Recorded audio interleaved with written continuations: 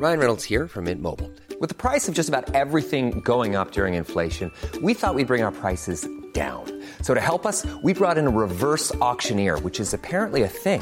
Mint Mobile Unlimited Premium Wireless. How to get 30, 30, bit to get 30, bit to get 20, 20, 20, bit to get 20, 20, bit to get 15, 15, 15, 15, just $15 a month? Sold! Give it a try at mintmobile.com/switch. $45 up front for 3 months plus taxes and fees. Promo rate for new customers for limited time. Unlimited more than 40 gigabytes per month. Slows full terms at mintmobile.com.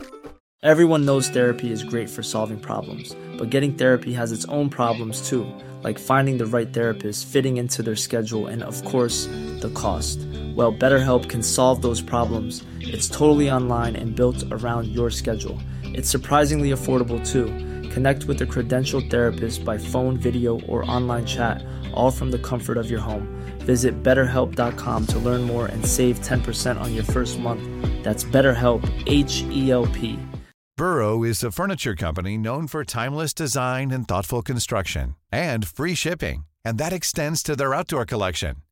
Their outdoor furniture is built to withstand the elements, featuring rust-proof stainless steel hardware, weather-ready teak, and quick-dry foam cushions. For Memorial Day, get 15% off your Burrow purchase at burrow.com/acast, and up to 25% off outdoor. That's up to 25% off outdoor furniture at burrow.com/acast.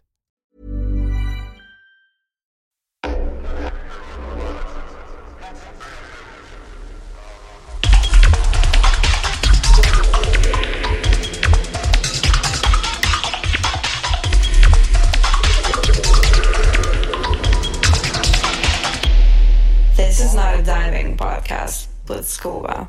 Welcome to the show. I'm Scuba, and today we are hanging out in Berlin, in spirit at least, because Cinthie is joining us on the show.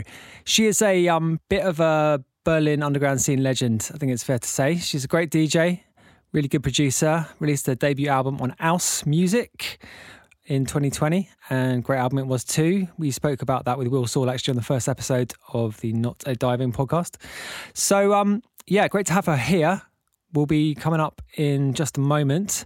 I just want to flag that we had a few audio problems putting this episode together. I've cleaned it up the best I can, and most of it sounds absolutely fine, but there were bits and pieces that you'll notice which go a bit glitchy and get a bit weird. So apologies for that. I'm doing my absolute utmost to get the sound quality on the show across the board as good as possible, but obviously sometimes when you're recording in two places at once, it can be a little bit difficult. So apologies in advance for that.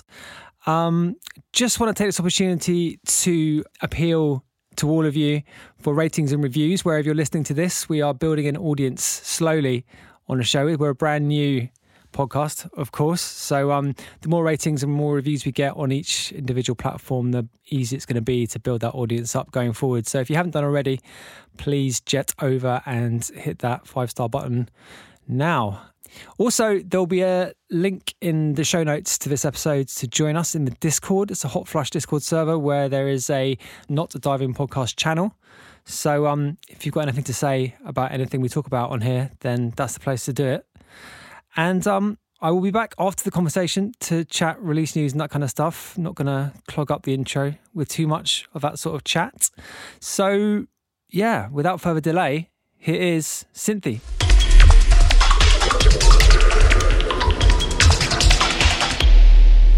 Cinthie, welcome to the show. How are you doing? Thanks so much for having me. I'm doing great. How are you? Yeah, I'm hanging in there. So I've got a whole big long list of stuff I want to talk about. But just to kick off, I wanted to ask you about the market for vinyl at the moment, because you are a record shop owner and presumably you have some pretty up-to-date insights into this. So yeah, tell me about selling vinyl in 2022.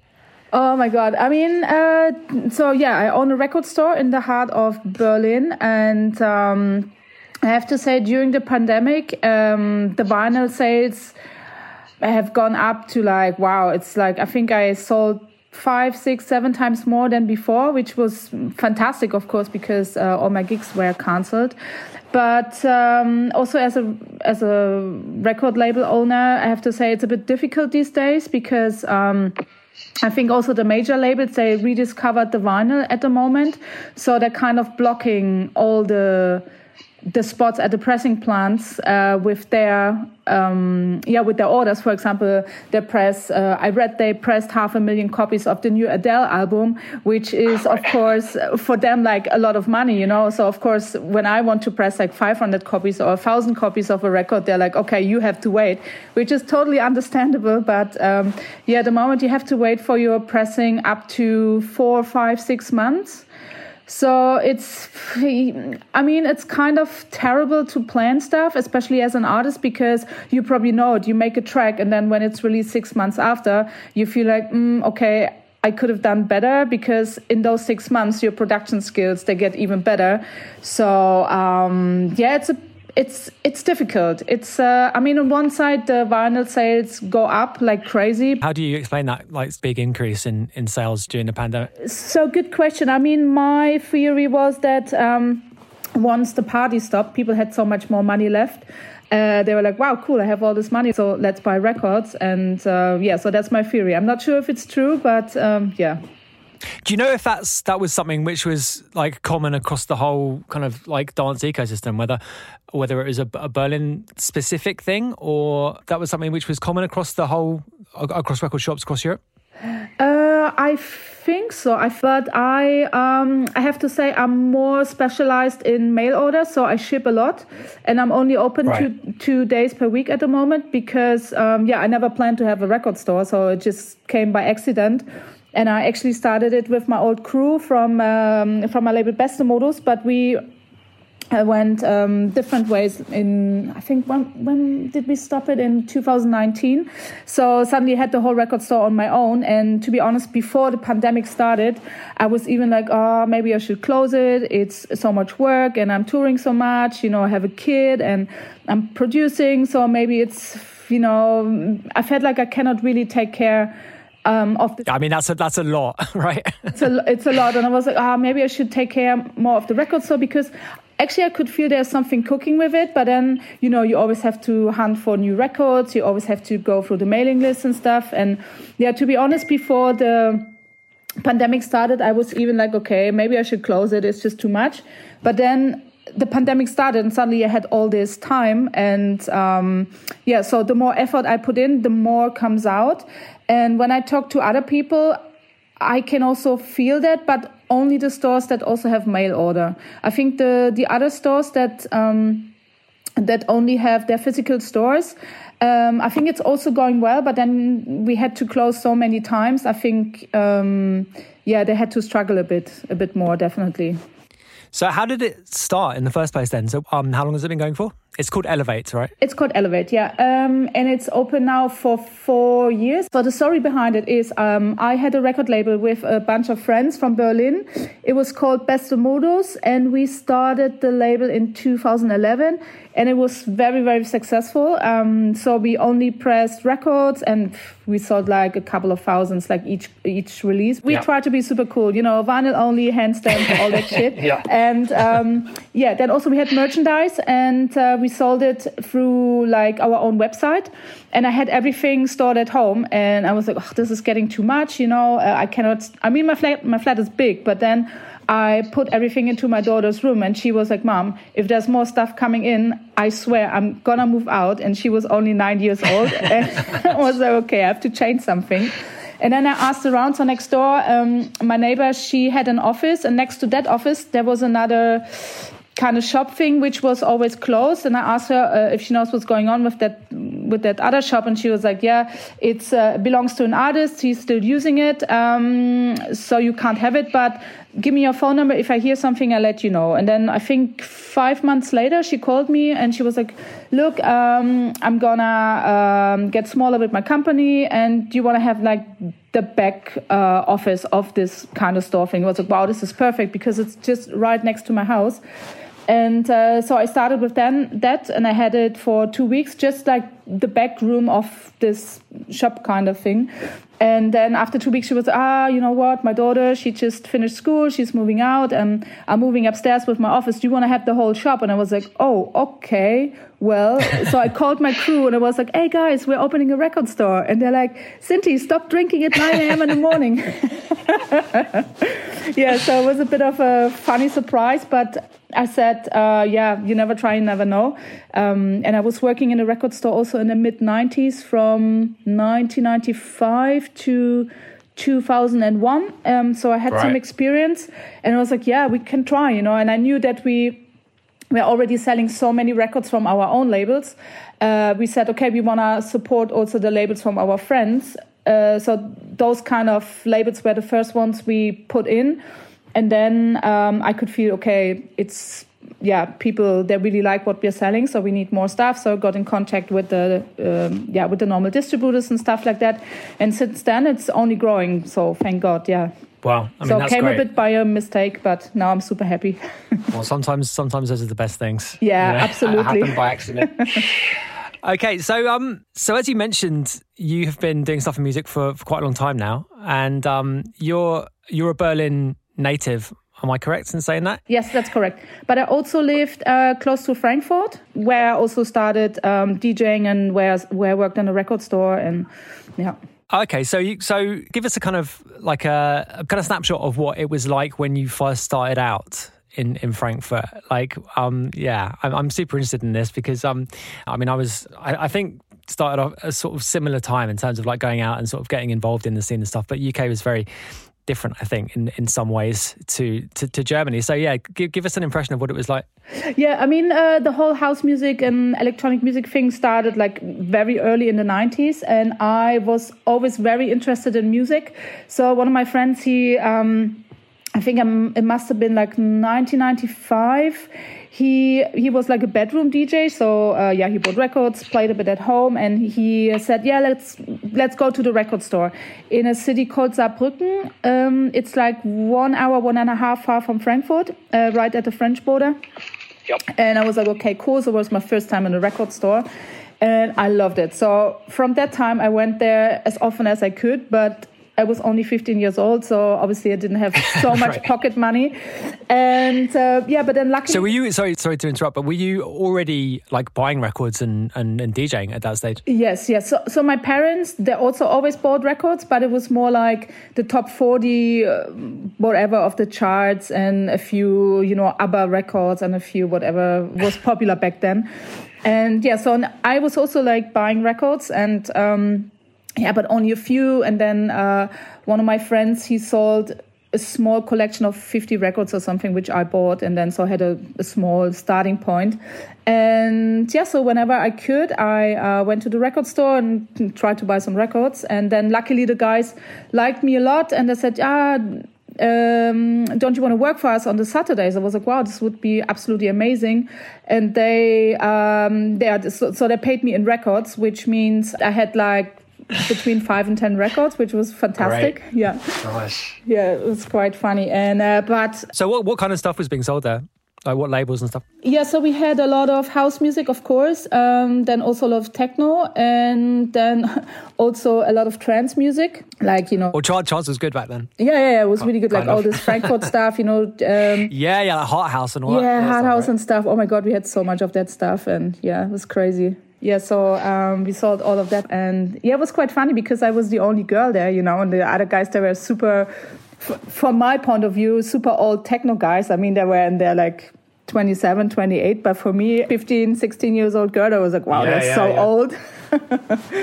Yeah. So how did it then sort of develop from working in a shop and being involved? How did that go towards sort of DJing and getting more involved? Yeah, back then I also started to go out, and because I was really, really tall and almost the tallest in my kind of group, and everyone was much older than me. So whenever we wanted to go clubbing, they never checked my passport, because I think I didn't even have one, because you only get it when you're 16. And I think 2 years ago I was turning 40, and I have this box where I collect some souvenirs from like back in the days, and I thought, yeah, I must have gone out when I was 16, and then I found some flyers and also some entrance cards, and I think back in the days, especially in an area around Mannheim, it was really, really big for drum and bass, and they had the very first Jungle Fever there. And I was at this party. Wow. Yeah, and the party was 1995. Okay, I was only 15 when I was out, and I was like, oh my God. Imagine it now. My daughter is 12, when she comes in like 2 years, she wants to go to a drum and bass party. I'm not sure if I find this very cool. So anyway, so I started to go out and then collected records, and the guys from the store asked me, are you DJing? And of course, I was like, wanted to be super cool. I'm like, yeah, sure, I can. I'm super cool, And then, okay, mix 2 records was total train wrecks, of course. And yeah, from that moment, I said, okay, whenever you work here, the first hour or 2 hours when there's not so much going on, you just mix records. I was like, okay, cool. So, and I hated it because they gave me all kinds of stuff, and some stuff was really not quantized, or quantized. And it was really hard for me. And also, I kind of hated it. And I thought, they're just making jokes about me. But then at the end, I understood they just wanted to be nice, and they wanted me to learn my craft and get the skills and stuff. And whenever a transition was done very well, they said, okay, now without the headphones. I'm like, oh. That is a good education. Yeah, it's really, really good. So they really wanted me to get that rhythm and understand how it works and stuff like that. So it was a very good learning school. And then I think 1997, when I turned 17, they said, oh, you have a gig. And I was like, oh, okay, so I have a gig. Where is it? And I think it was a party for Carnival, German Carnival. It must have been in February, something like this. And I played the opening, and the party started at 6 p.m. So I was supposed to play 2 hours, but then the DJ after me called in sick. So I played 4 hours at my first gig. I was sweating so much. And it was completely new, new sound system. You have like a little bit of a delay, from the monitors and stuff. But I think I did quite well. And then after, it was really funny. After was Mark Spoon playing, this old school Frankfurt guy who was like, and everyone was always really scared of him because he was so big and so tall and everything. And then he came up to me and was like, that wasn't so bad. And I was like, wow. Also the club must have liked it because they asked me to be a resident there. And then they had different floors, and I was hosting like one of the side floors, like all night long from like. What venue was that? It was a small venue also in Saarbrücken. It was called Culture Fabric. Yeah, so they had like 3 different floors, and they gave me 1 floor, and yeah. And what was the shop called that you were working at? The shop was called Humpty Records. Okay, and they were also involved with that club, presumably. No, they weren't involved with that club, but but back in the days the scene wasn't so big, so they all knew each other, and then and there weren't so many girls. I think I was pretty much the only girl there for a long, long time in this area, and And back then, they always wanted to have a girl because I was so much better in like selling records. I was nicer to the customers. And okay. So this is around Frankfurt, and you've just mentioned that there was a big drum and bass thing going on there. But what else was going on in the scene like around 95, 97 sort of time? Yeah. Oh my God, I had so many parties. There was also, I think the first Time Warps started there. Very, very small with, I think, Carl Cox, Sven Fade, of course, Richie Horton, all that kind of stuff with 1 floor. And it was just crazy because from where I lived, it was really close to go to Paris. It was like a 2-3 hours car ride. So we were raver tourists, we went everywhere. We went to Stuttgart, we went to Mannheim, also we went to Berlin because it was just crazy everywhere in Germany. And so then I continued DJing and stuff, and was also playing for a guy called Westbam. He had this label called Low Spirits. You probably know that was kind of commercial, but like the breaky stuff they released. And then so sometimes we had guest DJs in the club I was playing, and they asked me to play before him. And he really, really liked it and was like, oh my God, I'm going to book you for Berlin. And I was like, yeah, okay, cool. And then they really called me like the week after and was like, yeah, you have to play here. And I think it was a New Year's Eve rave, like really, really big. It was with Westbam and Woody. I'm not sure if you know Woody. He now does the booking for Heideglühen in Berlin. Oh, right, okay. Yeah. So he's also like long time in the scene and everything. And yeah, it was crazy. And then, finished school and then went back to Berlin. And since then, I'm living here and doing my thing. Okay, so you were born in Berlin and then came back. So what year did you come back then? 2000 or something? I think must be 1919. Okay. And so what was Berlin like then? Because obviously that's, 10 years after the wall came down or thereabouts. And I mean, my experience of Berlin is, I came to live there for the first time in 2007, but I'd been a couple of times before that. And it was still very much there was still the hangover from that whole period was still evident, and it must have been even more so at the end of the 90s. So what was it like in terms of the music scene there? Because obviously there's, historically, going back a long time, there's been a great kind of counterculture in the city. So what was it like coming back? How different was it? I mean, obviously you've been playing, but how different was it to like cities in the West? It was crazy, but in a good way, because Berlin has like this long history also from the war and stuff. And also there are no closing times. So the clubs could literally continue from Friday till Monday or Tuesday or whatever. And it was crazy. It was like a big playground. Also, you had so many abandoned buildings. That's what blew my mind when I first arrived in 2007. How many squatted buildings there still were? I mean, there aren't really any. I mean, well, I don't know. Are there any more? I mean, there's probably a few, but nothing like what there was. I don't think so. I mean, even the ones that were like half illegal, let's say, for example, like Sisyphus back in the days, they made it legal now, of course. I think that times are pretty much over. Yeah, for the squatted houses and stuff like that. And I remember I was also throwing parties from 2005 to 2009, something like this. We also just squatted houses and put a sound system in. And whenever the police came, we switched everything off and just being very quiet so they couldn't hear us. Or the police came at 8 o'clock in the morning, took the mixer, and I had to get it back then the next day and pay 50 euros. But they were all like super relaxed, and it was quite fun. And music-wise, Berlin, especially Tresor, always had a big bond with Detroit techno. So all the guys from Detroit and Chicago came over to play. So it was just a lot of like history going on there.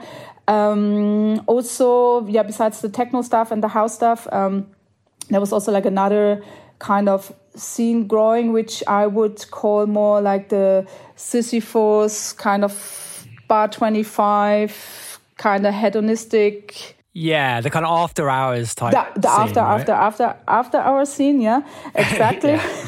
When you said there was a new scene developing, I assumed you were going to say minimal there, but like, was the minimal thing like inextricably linked to that after hours thing, or was it something different? I think the minimal stuff came a bit later. I think before there was a bit more like I would call it like pop house music, a lot of with, people were singing in tracks, a lot of.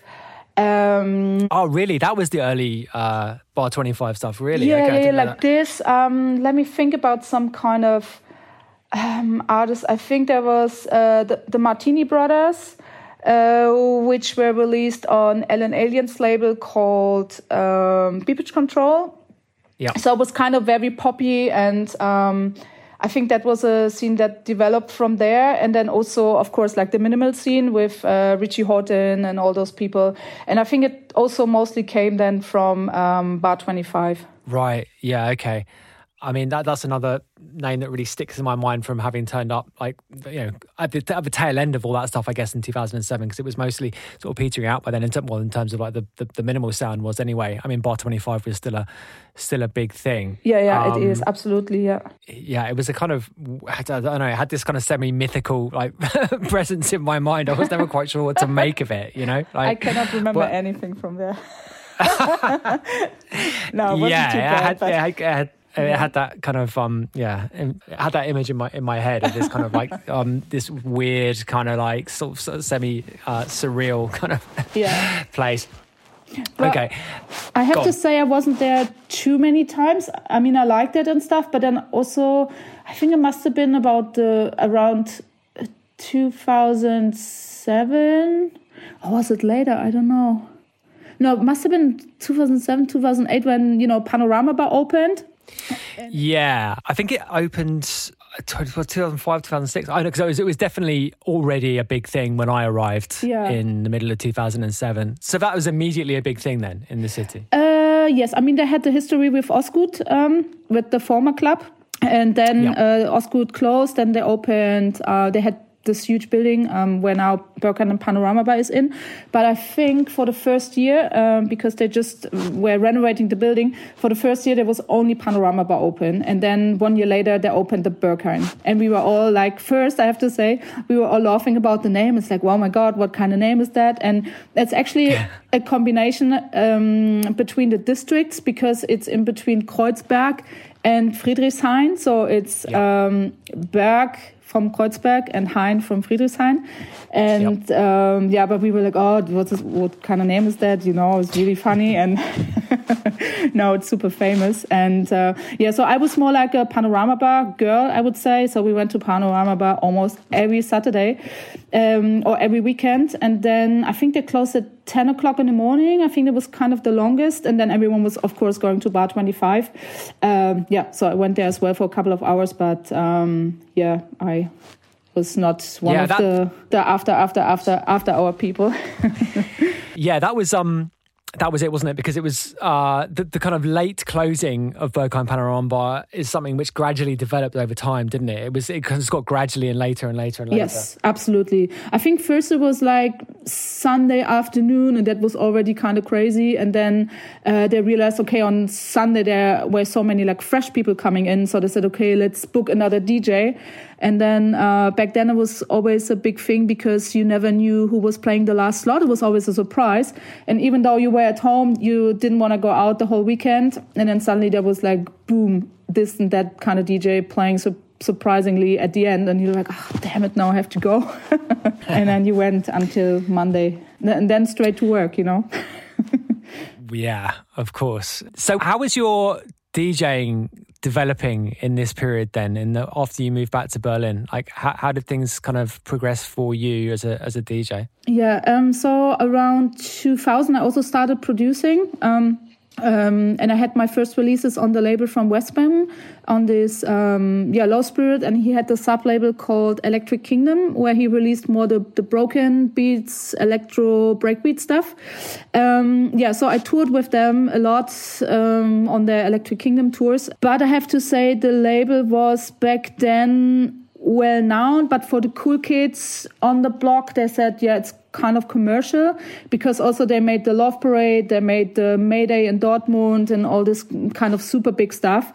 And I think I left the label in 2003. And then first I have to say it was kind of hard to get my feet back on the ground, because a lot of people thought, oh, she was connected with the label, so she must play super commercial stuff, which I wasn't. And so it took me a while to to make myself a name in the scene again.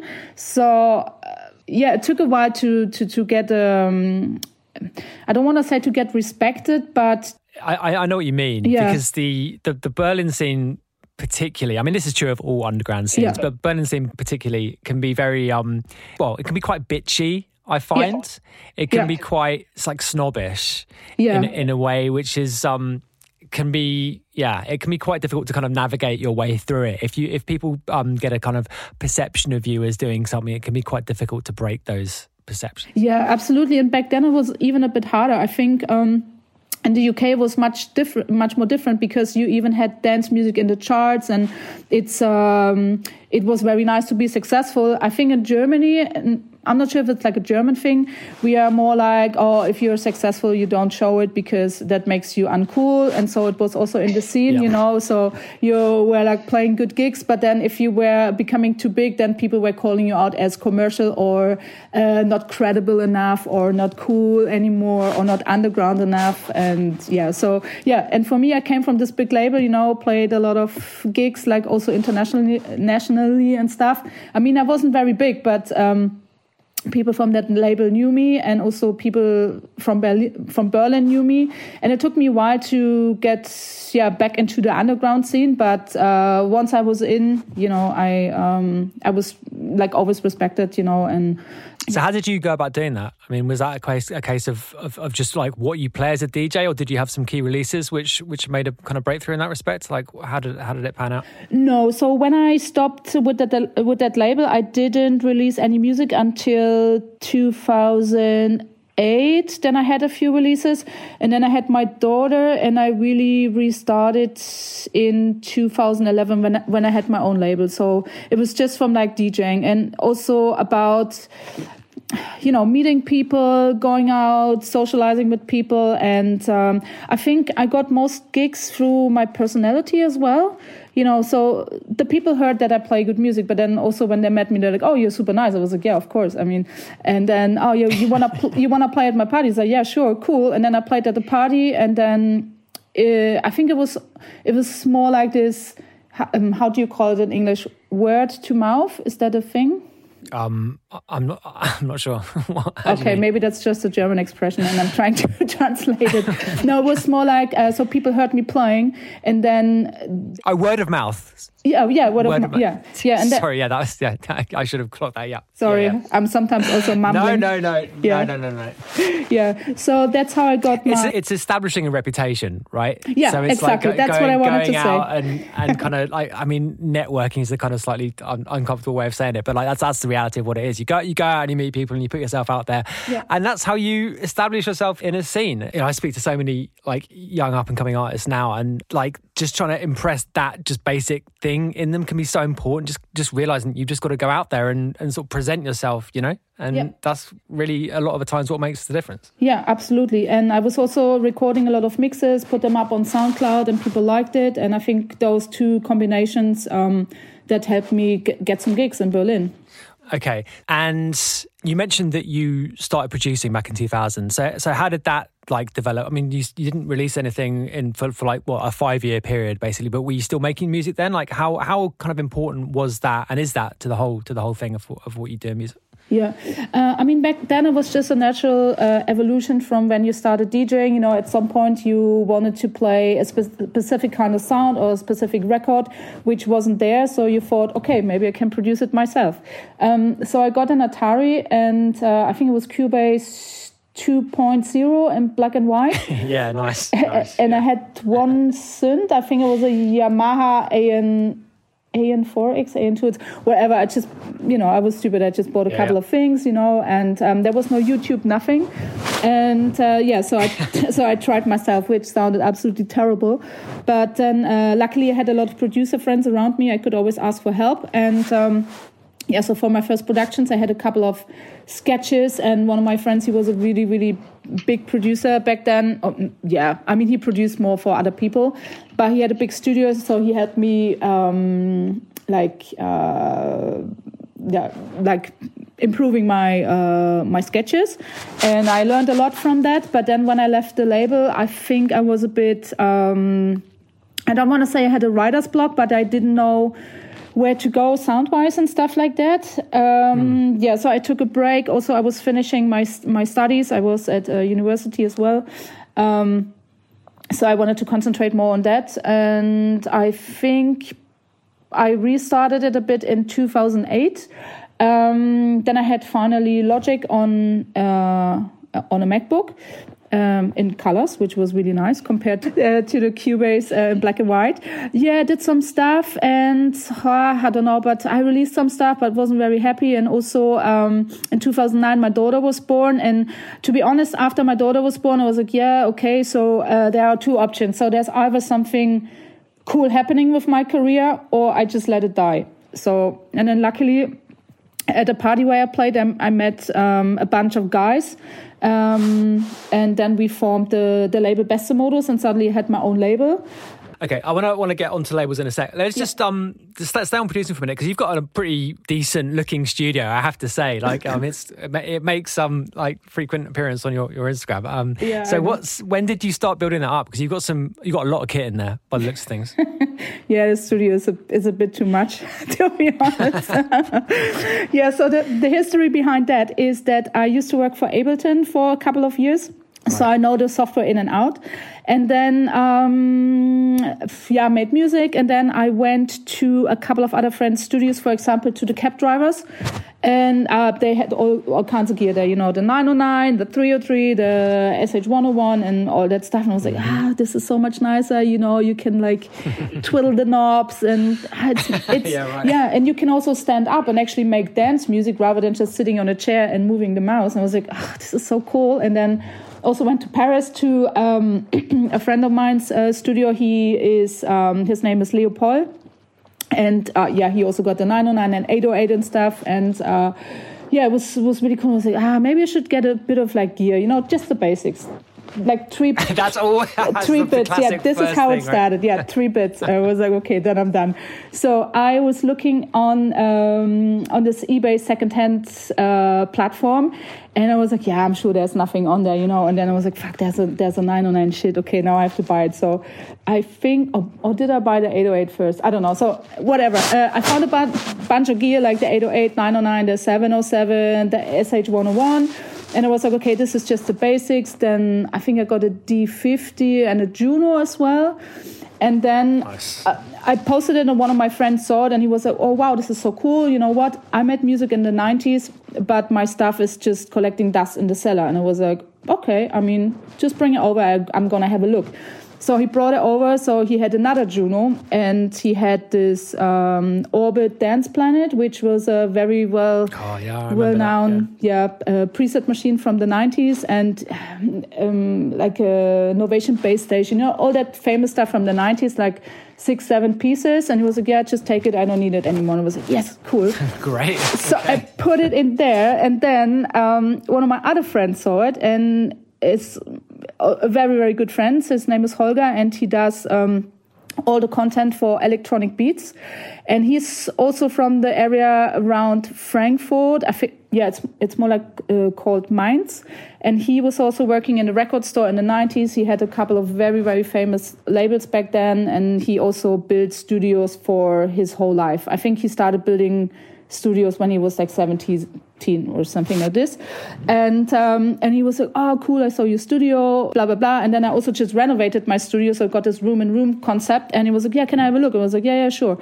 And then he came around and was like, oh, this is so cool, blah, blah, blah. And told me about all the secrets, how I can trigger the Juno with the 808. And I was like, cool, super nice. And I was just about to wire everything, and he was, just give me 2 cables. I'm just doing it for you. I was like, okay, cool. And I felt a bit like my dad, when my dad came around the house, and he was like, oh, you have a new washing machine. I just plug it in and stuff. And I was like, yeah, okay, thanks, Dad.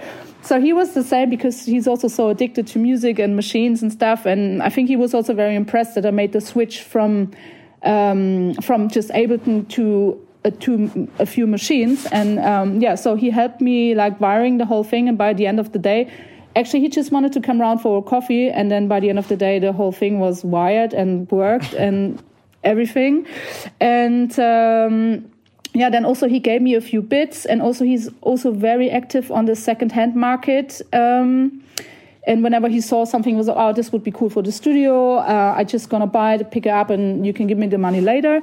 So that's how everything came together. And I have to say, of course, it's not all my gear. So I got from 2 friends, I got a bit of stuff lent, but I have like the basics, like the Roland stuff and a few other things. But yeah, it's really cool. And I also had to move studio once. So where I'm now in, I think I have it for 3 years now, almost 4 years. And before I had that studio, I was also sharing it with some other guys, but I had more like the new school stuff. But now I have it all on my own, which I prefer. So it's because then I can go to the studio and everything is still wired and stuff like that. And yeah, big thanks to my friend Holger, because we also have a patch bay now, so I can just go into the studio. Everything's working. I have the latest drivers and stuff like that. And yeah, it's just a very, very nice working place. And it's really funny because when I started making music on my small Atari, I was always like, maybe one day I'm good enough to have a studio like this. But I'm not a classically trained person. So I was I think I will never be like good enough. And then like with the record store, everything just came together by accident. And I think it's really, really nice.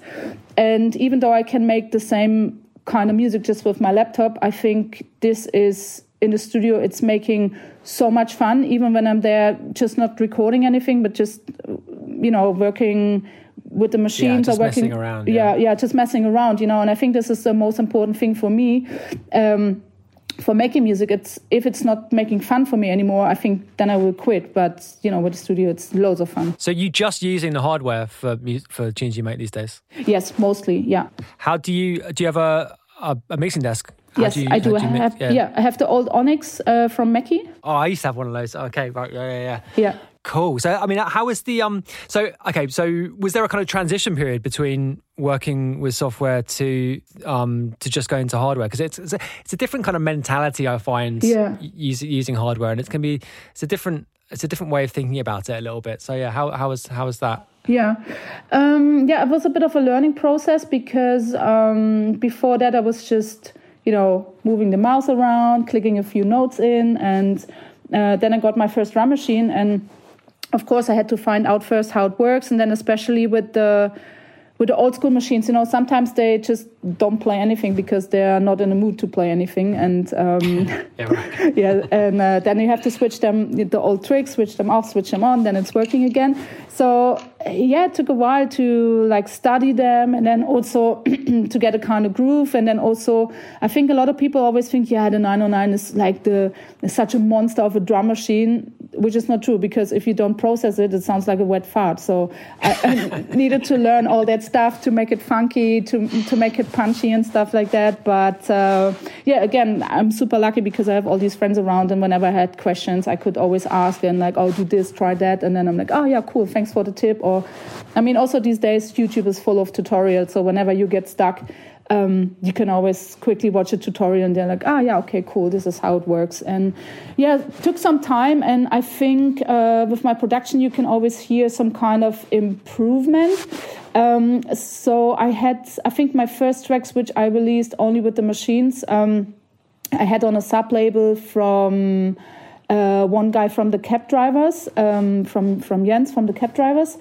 I think it's called Ground Service. And so I used machines for the first time, and now when I listen back to it, I was like, shit, I could have done it much better now. But but I think it's okay. For me, it's important that people see an evolution, even though the tracks I produced maybe 8 years ago sound kind of not funny, but you can definitely hear they could have done better, they could have been mixed better or whatever. But I think it's okay because it's my journey, it's how I restarted again. And now of course. I think with every track you can hear an improvement. I'm always learning more. And now then, of course, with Corona, I had even more time to be in the studio. And I think it's nice to see an evolution or like an improvement in producing skills. Yeah, absolutely. Like you never really stop learning in the studio. I mean, that's what I find. I mean, and having machines is a whole other aspect to it too. I've been through that kind of I guess like learning curve as well. But I mean, it's something that never stops. Cool. So let's just go back a little bit to labels. I mean, you mentioned just earlier that you became involved with a bunch of people when you started the Best of Modus thing, which was a vinyl only label, and there were various sub labels as well to it, weren't there? I believe. So can you talk us through that a little bit?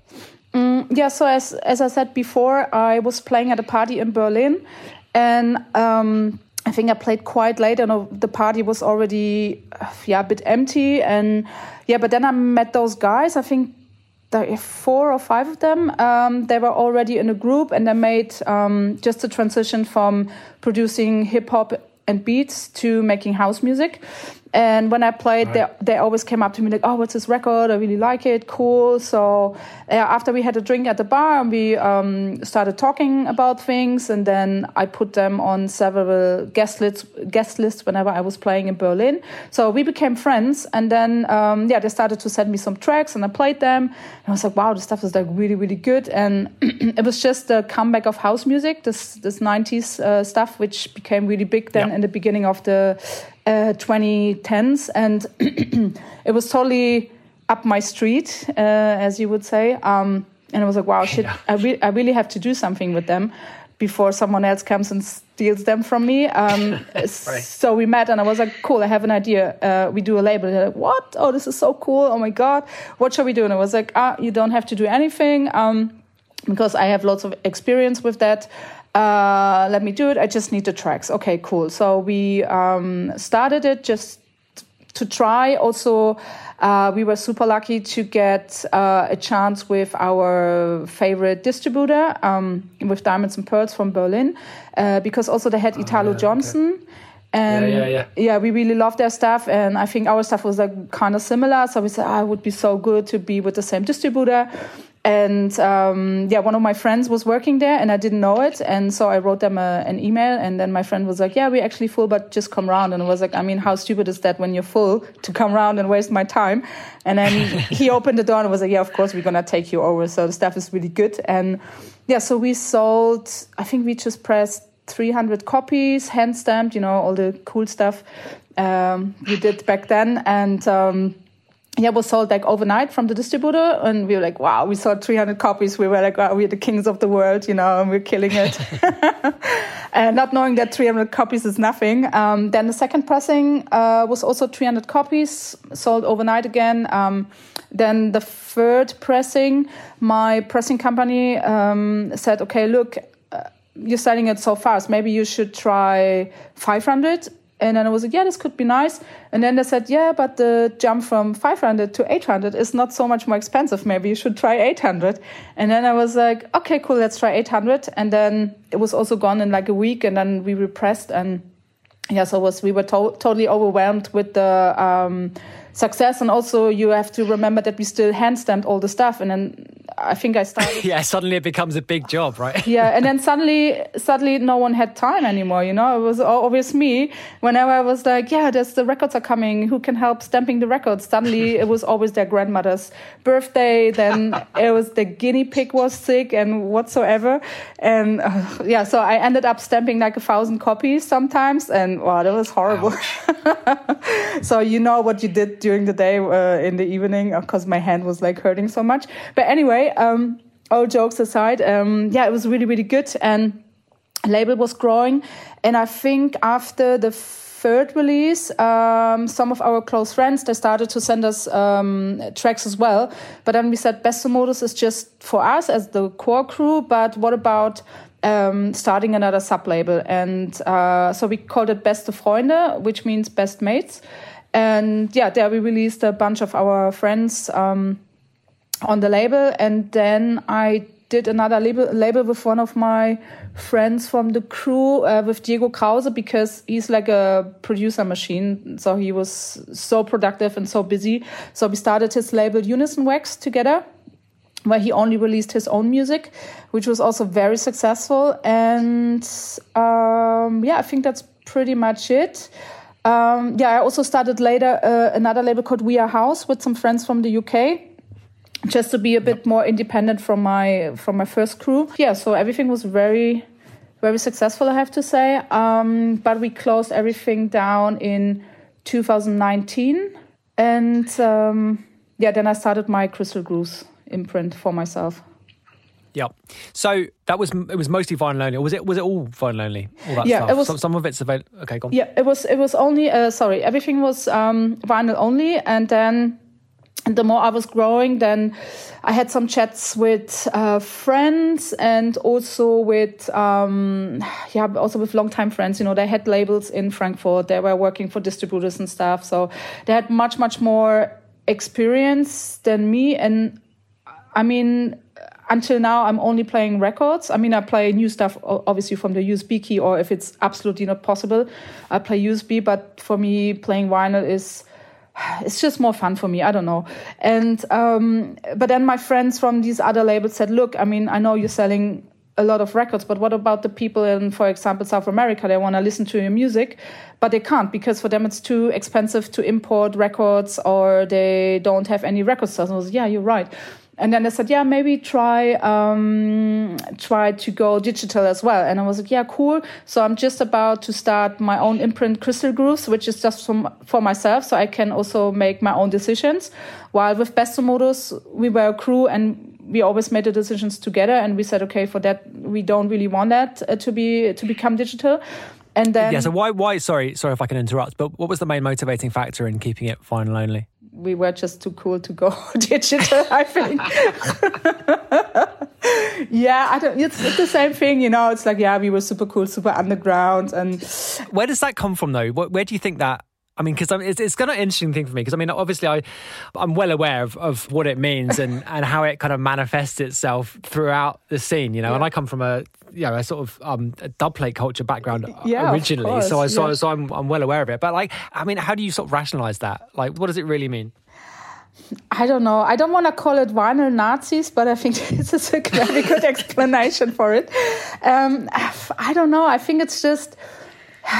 It's really hard to explain. I think it's how we started it, and that we were super cool underground. We always arrived with our records, you know, the guys could play for ages. And I think it was still that also kind of Berlin mentality that don't become too big, you know, don't be too successful. And yeah, that's a real thing in Berlin, isn't it? It's a real kind of suspicion of success, basically. But equally, or rather, I think success is just sort of judged in slightly different terms is probably a better way of putting it. Because obviously, like there's definitely kind of a hierarchy within the kind of Berlin DJ scene, and obviously, like there's a sort of expression of success in that. But it's very much like you've got to do it in a very specific kind of a way. Yeah, true. I think back then there was even much more like that, you know, because a lot of other DJs, they just had their big breakthrough when they played on big festivals and stuff like that. And like a lot of people were like, they're now commercial, you know, and we kept it underground. And I mean, and even myself, I was like, I only play vinyl, you know, why do we need a digital version of it? I don't play digital stuff. So I was a bit like kind of arrogant and innocent in a way. And I think just when I opened up a bit more, because also my DJ stuff picked up with more releases and stuff, and I was like, it's actually cool. So I had the feeling whenever I released a cool record, a lot more people were following me and liked my music, and I kind of liked that. Of course, I mean, it's for every artist, when you produce something or create something, you also need people that like it, you know, because it's some kind of appreciation, or it's a good feeling when other people also like the stuff you create. Yeah, of course. Yeah, you know, so like, if everyone's running away, then you get depressed. It's like the other side of it. And so I was like, okay, I just tried. And so Presto won first. Then I went... offered my stuff on what's it called, Beatport, Traxsource, and also I think Spotify started out back then. So I had my stuff everywhere, and I was like, oh, cool. There's also some coins coming in from that without me doing something, you know. And did you find that it affected the vinyl side of it at all? No, not at all. Because I think it was also this big rumor that, when you go digital, no one will buy your records anymore. But I think that there will always be this group of like people that only play records, and because they like it, it's their hobby. And it's just a different kind of touch and feel. And there will always, like, people who like records, they will always buy records. And then, of course... Sorry, let me ask you a question about that just quickly. Sorry to interrupt you. But, I mean, this goes back to what you were saying about the shop as well. Like, what proportion of people do you think who buy records now actually use them for DJing? I have to say it's really hard to say, because I have mostly, I would say 95%, I have hobby DJs and so-called bedroom DJs. I mean, they're not professionally playing. They just play at home, or sometimes I see them tagging me in their when they play in bars or when they play with their mates somewhere. Right, sure. Yeah, so but then it's still a significant factor. So you're saying? Yeah. But then then on the other side, I mean, I don't have so many professional DJs buying at my store. I mean, Seth Troxler was over the other day. He bought pretty much everything. So I have nothing left. And no, I mean, there's still a few people. Cassie was there. Then Toby Neumann's coming. But it's not like the main people buying stuff. And also, I think when you see people playing, like most of them play digital nowadays. Yeah, but for me, I think that's also why the shop is going so well, because I'm playing records and I believe that if I love my own product, then people will love it too. And that's why people buy records in my shop, because they see me play and like, oh, she plays records, that's really cool. So I want to have this record, and then they check out my store. And then, yeah, it's like a really good combination. Yeah, it's a great way of marketing the whole thing, right? Yeah, it's absolutely. a kind of self-reinforcing force, definitely there. I mean, that's interesting that you say that it's still significant, because I mean, I think I think the kind of collector's element of vinyl sales has become more significant. But I guess the kind of people who collect vinyl also, probably have a pair of decks at home and spin them and occasionally play gigs. And, if they're not doing it professionally, it's still a big part of it, I imagine, I guess. Yes. And I think for a lot of people, it's also some kind of, I don't want to say therapy, but it's the same when you are in the studio, you can really get lost in it and you can totally switch off the reality. So when you mix records, you can get totally lost in music and whatever, you are stressed with your job and you switch on your turntables and you play for an hour or two. I think especially for me, I feel much better after. I feel more relaxed and more calm. And for me, the most important thing or the most fun thing is that making a very good transition with two records. Will I fuck it up tonight or will I not fuck it up tonight? I mean, most of the time, luckily, I'm not fucking it up anymore. But like when I just started. But of course, when you get a good one, it's a great feeling, right? That never goes away. Oh my god! And then when you mix two records together and one bass line stops and the other one suddenly starts, and it's like such a good transition, and you stand there and you're like, oh my god, I'm a fucking genius. And then the next one you fuck it up and you're like, fuck, I can't do anything. I'm a loser. Yeah. I do think there's a difference as well when you're playing vinyl compared to on the CDJs. I mean, it's much more of a, well, it's obviously much more of a kind of tactile thing, actually, pushing and moving the pitch control in a way which you don't really have to on the CDJs, and it just gives it a bit more of it feels like a bit more like real life, Yeah, and I think it's a bit more of a craft, to be honest. It's much more difficult, that's for sure. Yeah. And I mean, no offense to like everyone who plays digital, but it's a bit, you really have to use your own brain or your own ear to hear, okay, is this faster now or is it the same speed or, and you're actually kind of working, so to say. And also you can't just loop a record at the end of at the end you really have to mix in, because when the record's over, then there's nothing left. It's over. Right? It's over, yeah. Exactly. There's not much you can do apart from your Ricardo Villalobos, and you just started playing from the beginning.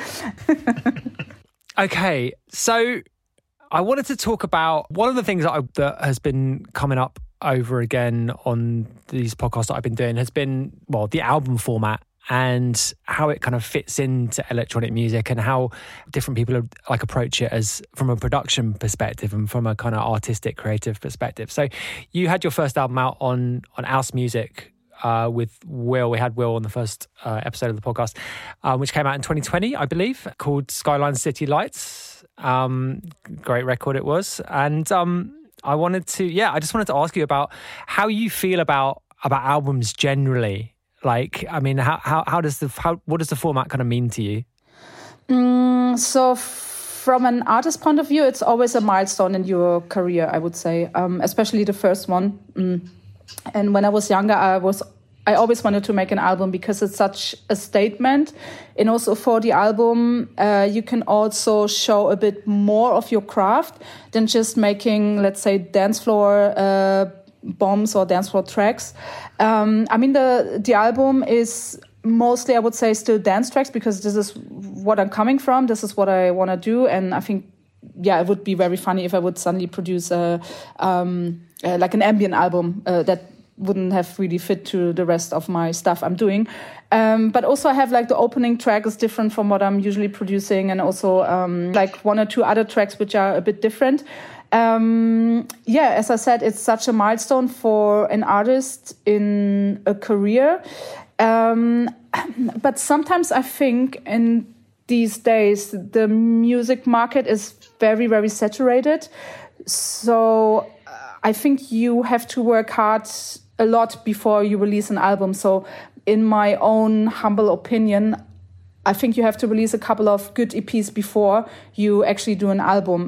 Because otherwise, people might not notice the album or something. It's just... Yeah, I mean, I think you have to sort of build up a kind of track record, you know. People have got to want to hear an album, you know, particularly, well, I think that's really been the kind of development of the way people consume, the way people kind of like view music now is very much in a kind of track by track way. But for you, albums are still super important. Yeah, it's still very relevant for me. I also sell a lot in the store, probably not as many as like the normal 12 inches, but and I think maybe it's maybe not the most comfortable way to listen to an album on vinyl, because every 8 minutes you have to get up and you have to switch the side. But I think in most albums of today you also get the download code and then or the streaming code, and then you can also stream it. But I think listening to an album, having a good glass of red wine or a good glass of something else is still such a good thing to do in an evening, especially when you can't go out. So I think it's still very important. So you, as we said, moved to house music for the project. How was working with them? Did it affect the way you worked in the studio at all? I mean, I certainly for me, when I'm working like with an A&R kind of like supervision, like even if it's very kind of hands off, it can, you know, kind of play on my mind a bit and affect the way I approach things. So did you have any of that? How was the process of actually making it? No, not really. I mean, I did 2 releases before on house music, so already kind of knowing what I'm doing. And then I was already stockpiling tracks for a potential album.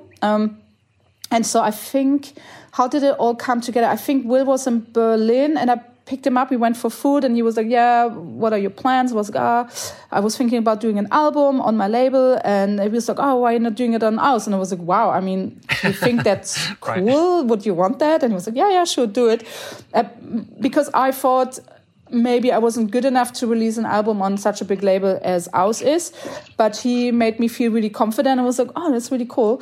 And then I looked through the tracks and I was like, because how I made the album was a bit like I would play in a club. So maybe with like a softer opening track, then have a real journey through house music, because it's very a bit of Detroit house and a bit of I made this disco house track. Then it's new disco house, like a classic house and underground house, whatever you want to call it. So that's the only thing I had in mind, but not what Will would have wanted from me. Because I knew he wouldn't have asked me to release the album on his label if he wouldn't like the music I produce. So I just gave him the tracks, said, look, these are my favorite tracks. I think these fit perfectly together. And he listened to them and he said, yeah, okay, cool. That's it. Let's do it. Great. I mean, it really, really worked out, I think. It really works as a record. I mean, like albums in electronic music sometimes don't work, you know. Sometimes it's a bit of a kind of awkward fit for a producer. Like, I mean, how do you feel about that? I mean, what are your to look at it a slightly different way actually? What were the albums that you like, the electronic albums anyway, that you liked the most and were most kind of influential on you? Would you say, like, coming into this? I think it's mostly old albums from, for example, Terence Parker or Paul Johnson. Yeah, these kind of things. and where you could listen to an album, but you could also play the tracks in a club. I think that was always very important to me, because while I was also listening to some albums from some of my friends, and they are great producers, they make very good dance music, and then for the album they're suddenly like, oh no, I have to show my other side, and they were like going fully trance or something, and I was like, wow, this is like, okay, interesting. I mean, everyone can do what they want, but I thought like, oh, okay, I didn't get really the journey from like a dance music producer and then suddenly producing only background music for elevators for the album. So give me a couple more albums that you thought were influential on you. Oh my God. Sorry to put you on the spot. I'm always so bad with names. So there was definitely this really good Terence Parker with a plastic water gun on the cover. Oh, okay. I'll have to dig it out. Put the link in the show notes. Yeah, and then Paul Johnson, of course. I mean, he made a few ones. I think the one I really liked was called "The Other Side of Me," which was really good. I think I had one of the tracks was called "And Backwards," where he played a record backwards and then sampled it and then put a forward drum loop on it. That was crazy. Right. And that was really nice and raw. Oh my God. Some more albums. Of course, Daft Punk, the Homework album. Yeah, I think I would say it's mostly like old albums, and then also stuff like DJ Kicks, for example. Some mixed compilations and stuff. I mean, even stuff from Paul Kalkbrenner, like the very early stuff on Beepage Control was really good. What else was there? Oh my God, I'm so bad with names. I could show you all the covers now. Okay. So like, the last thing I wanted to ask you about, which I kind of have to ask you about, unfortunately, is... No questions about age and weight, please. No, not about age or weight. But you mentioned at the top, or near the top anyway, that when you were first starting out in Frankfurt, that you were the only woman, the only girl at the time. And how has that changed? Like, how has the experience of being in the scene as a woman changed in that sort of almost 20-year period? Like, how has it developed, and what have been the big changes, would you say, for you? Yeah, it's definitely developed a lot. I mean, now you have a lot of women making music, and and it changed a lot. I mean, back then it was still really rare, because you only had, there were women that were much more famous than me, like Ellen Alien, she's still in the game, Monika Kruse. There was, of course, Marusha, she was probably one of the famous and first ones. And it was such a special kind of thing. So, for me, it was never special, because we were all musicians, and I was always very well respected from the guys, and we never made a big thing out of it. But then, of course, it happened to me a couple of times that I was playing at the club, and then some guys came up to me afterwards, like, yeah, that was not too bad for a woman. And I was like, fuck off, Oh, man.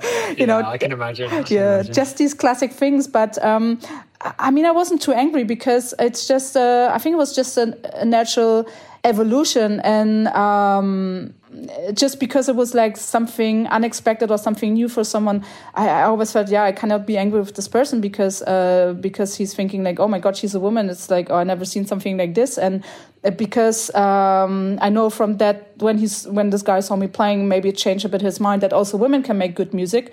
And and when I was then back in Berlin, like loads more women, I knew a lot more women making music, mostly in the underground scene and stuff. And then I think we were always doing our thing, especially also like Cassie and all these great female DJs or whatever you want to call them. But I think it really, really started with maybe Nina Kravitz as well, because I think she was the first one. I don't want to say she also used her look, but she's very good looking, of course. And I think that also, it's just a natural thing, that when you make good music and you're also good looking, it attracts more fans or people than when you're just a normal looking person. I mean, yeah, people are cynical about that, but to be honest, the way I look at it is like it's also works for men. You know, it's like if you're a good looking man, then it helps. You know, it's like course. This is kind of essentially we're in show business, and show business is a combination of like personal attraction and also whatever kind of art that you're kind of adding to that. So it's like, it works for everyone. Yeah, it works. Yeah, you're right. Of course, it works for both sides. But I think this was also the start of like making more girls confident. And also, I think on the other side, people realize, okay, it can also be like a good business, you know? So, and I think now more girls getting confident and, I think after this thing came out that only 10% women play on festivals and stuff, it was a big thing in the scene, you know. And then I think a lot of more women came forward and were like, look, I also make good music. And I'm not sure what it is. I think maybe women are sometimes a bit more shy than the guys. Or, I mean, also I see it from a different side because I studied software development and I was also the only woman in the whole class, you know. Right, yeah, that's got to be a masculine environment as well. Yeah, right? It's the same thing. And some people ask me, why did you study that? And I was like, I was just interested in it, you know. And maybe back then not so many women were interested in like making music themselves, or maybe they were also a bit scared of the technical aspect and stuff. But now I think also with a lot more female artists being confident and coming up and also play the big festivals and stuff like that. Also, a lot of like other girls see it as a role model, and so I think it's a good in evolution, and I think it's good. But then also with everything, you know, it has its downsides as well. You know, it can be like quite saturated, and Sorry to jump in, but like what you said about there was a kind of moment, wasn't there, where suddenly it became clear, as you said, that there was a fairly extremely low representation, particularly in festival lineups, which must have been 4 or 5 years ago now that happened, or maybe even longer. A bit longer. Yeah. So maybe it was 2015, 2016 or something.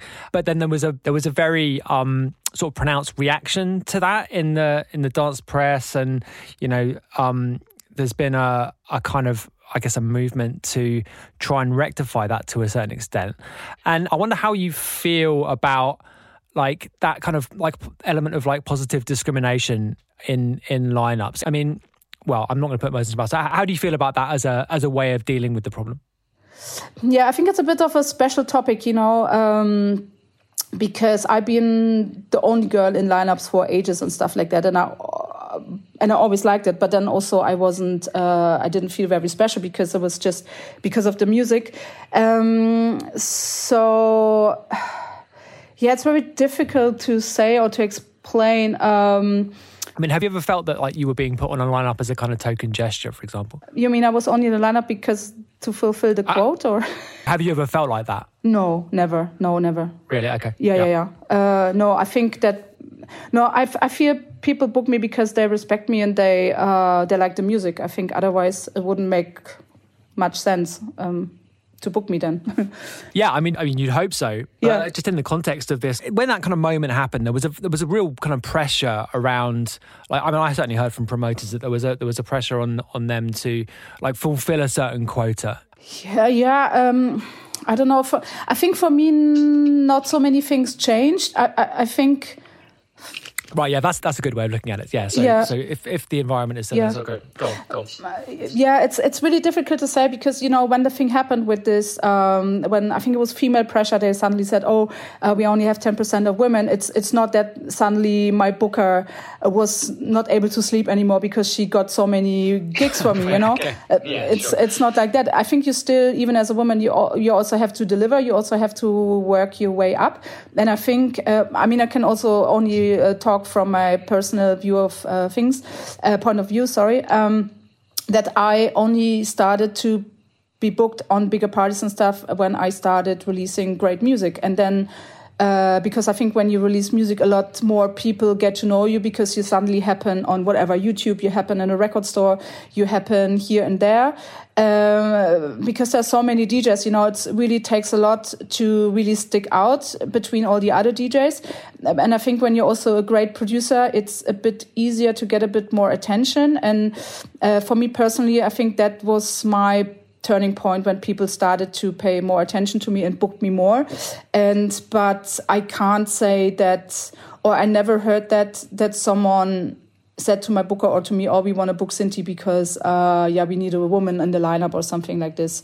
No, I can't really say that. I mean, that's a positive thing, really. Because, it's clearly it was an issue that needed to be addressed somehow, And I think it has. I mean, maybe it's not quite where it should be, but I mean, it's definitely progress has been made there.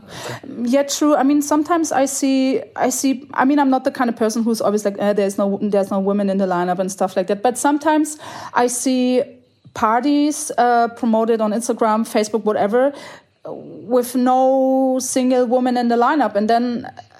I mean, it's their decision if they don't want it, whatever. Or sometimes you have parties where all the guys play and the woman is playing the opening, and it's a bit like, well. To look at it from the other side, how do you feel about women-only lineups? No, I don't like that. Okay. It's like excluding, and if I'm a big person of including everyone, and I know there are also like only male lineups, and it's kind of normal for us because we had it for so many years. But only female lineups, I'm also not a big fan of it. I don't know. I just like to interact with everyone. I like to interact with my girlfriends, with my boyfriends, and if it's and also I heard there's a festival only run by female. By ladies and only with girls in the lineup and also even only girls working at the festival. And I think it's a nice idea, but I personally would have the feeling I'm excluding myself a bit, just if that makes sense. Yeah, I think it's a really tough topic to talk about because you can easily say the wrong things or you can easily offend people, when you say, I don't of course, I don't like female-only lineups. And then someone is like, yeah, but you can't say that because you're a woman. I personally think whoever works hard and releases quality gets a slot in the lineup, and I saw this from myself, when I was not producing, I wasn't booked so many times, and now I'm producing more, so I get more attention, of course. And if it also helps to be a woman, then then I don't say no to that, of course. Difficult. Let's see what's going to happen in the next 10 years. I mean, that's certainly how it should work, right? Yeah. But I mean, I can absolutely understand having the impression that there needs to be some kind of like, as I said, positive discrimination to it. But I mean, as long as the wider perception is that people are getting booked because they're good, then it's okay. Yeah, I think maybe I'm too old school with that because I'm like you, we're making music for such a long time and I'm still kind of living the old school way, everything came supernatural to me. I started DJing, then at some point, as I said before, I felt like, okay, I want to play this and that kind of piece of music. It wasn't available, so I was like, okay, let's start producing because then I make this track available for myself to play. And then, after a couple of records, you're like, oh, maybe I do an album. Okay. So, this is my personal way. And this is how I grew up in the scene and how other people did it. And also with record stores and stuff, going to a record store was back then, it was the place where the deals were made. You were meeting people from record labels and they saw you playing or you got the gigs from there, So I think I'm still living in my super cool, old school kind of bubble. And and for me personally, this is wanna be how I want to be seen, that I work hard, I release good music, so I get bookings, of course. And if I'm not releasing anything or if I'm lazy and not doing anything, no podcasts, no mixes, no nothing, why should someone book me? Because then I'm out of the scene, I think. That's a good place to finish, I think. That was great. Thank you very much thank you for coming on. I hope I said some smart things. No, absolutely, yeah, and hopefully our paths will cross sometime in the near future. That was Cinthie, and I really enjoyed having that conversation. We got through some meaty stuff towards the end there. But I think, she's got a lot of interesting things to say across the board, really. Really enjoyed the old school Berghain Panorama Bar chat too. And as I mentioned in that, in the course of that conversation, I turned up in Berlin in 2007, and I really felt like I was late to the party, to be honest. But obviously, what has transpired since kind of meant that I wasn't really late. But I mean, Berlin's got such an amazing history as a party town, and I mean, if you haven't been there, you should probably go, to be honest, because it's still great. It's still a great place to go out and have a good time. Anyway, that's about it for this week. Just a couple of things. I'm playing a show. Wow, I'm playing a show this Friday night in London. I'm playing a Substance set, actually. Substance is the party that I used to put on at Berghain. It was a kind of dubstep / techno / post-dubstep kind of night. It was the kind of first of that kind of thing that was put on at Berghain. It was a great thing to do. Did it for 5 years. But I'm playing a set which is kind of representative of what I used to play back then, which is a long time ago now. It finished in 2013. So, I'll be playing weird left field dubstep, post dubstep, and techno and stuff. It's like the Electric Brixton, I should say. It's a great lineup, including Loafer and Digital Mystics and Pinch and Madam X and Ski Mask and lots of other cool stuff going on the bill. So it should be great. Electric Brixton, Friday the 4th of February. So see you down there. And that's about it for this week. So remember to leave us a rating, leave us a review. There's a link to join the Discord server in the show notes. So hit that and join us there. Say hello if you've got any questions or any suggestions for future guests or the kind of thing you want to hear talked about on the show. Be more than happy to hear from you. Otherwise, get me on Twitter at ScubaOfficial or Instagram, also ScubaOfficial. Hit us up on Bandcamp, hotflush.bandcamp.com for lots of good music and all that kind of thing. As I mentioned last week, the re-release of my SCB album Kaibu is out, and there will be a fresh bit of SCB material coming soon. So keep your eyes peeled for that.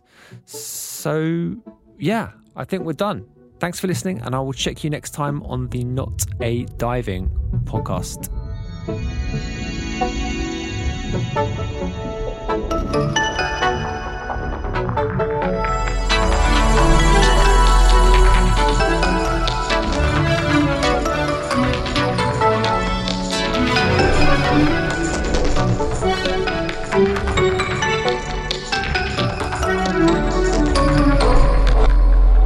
Not a diving podcast. Let's scuba.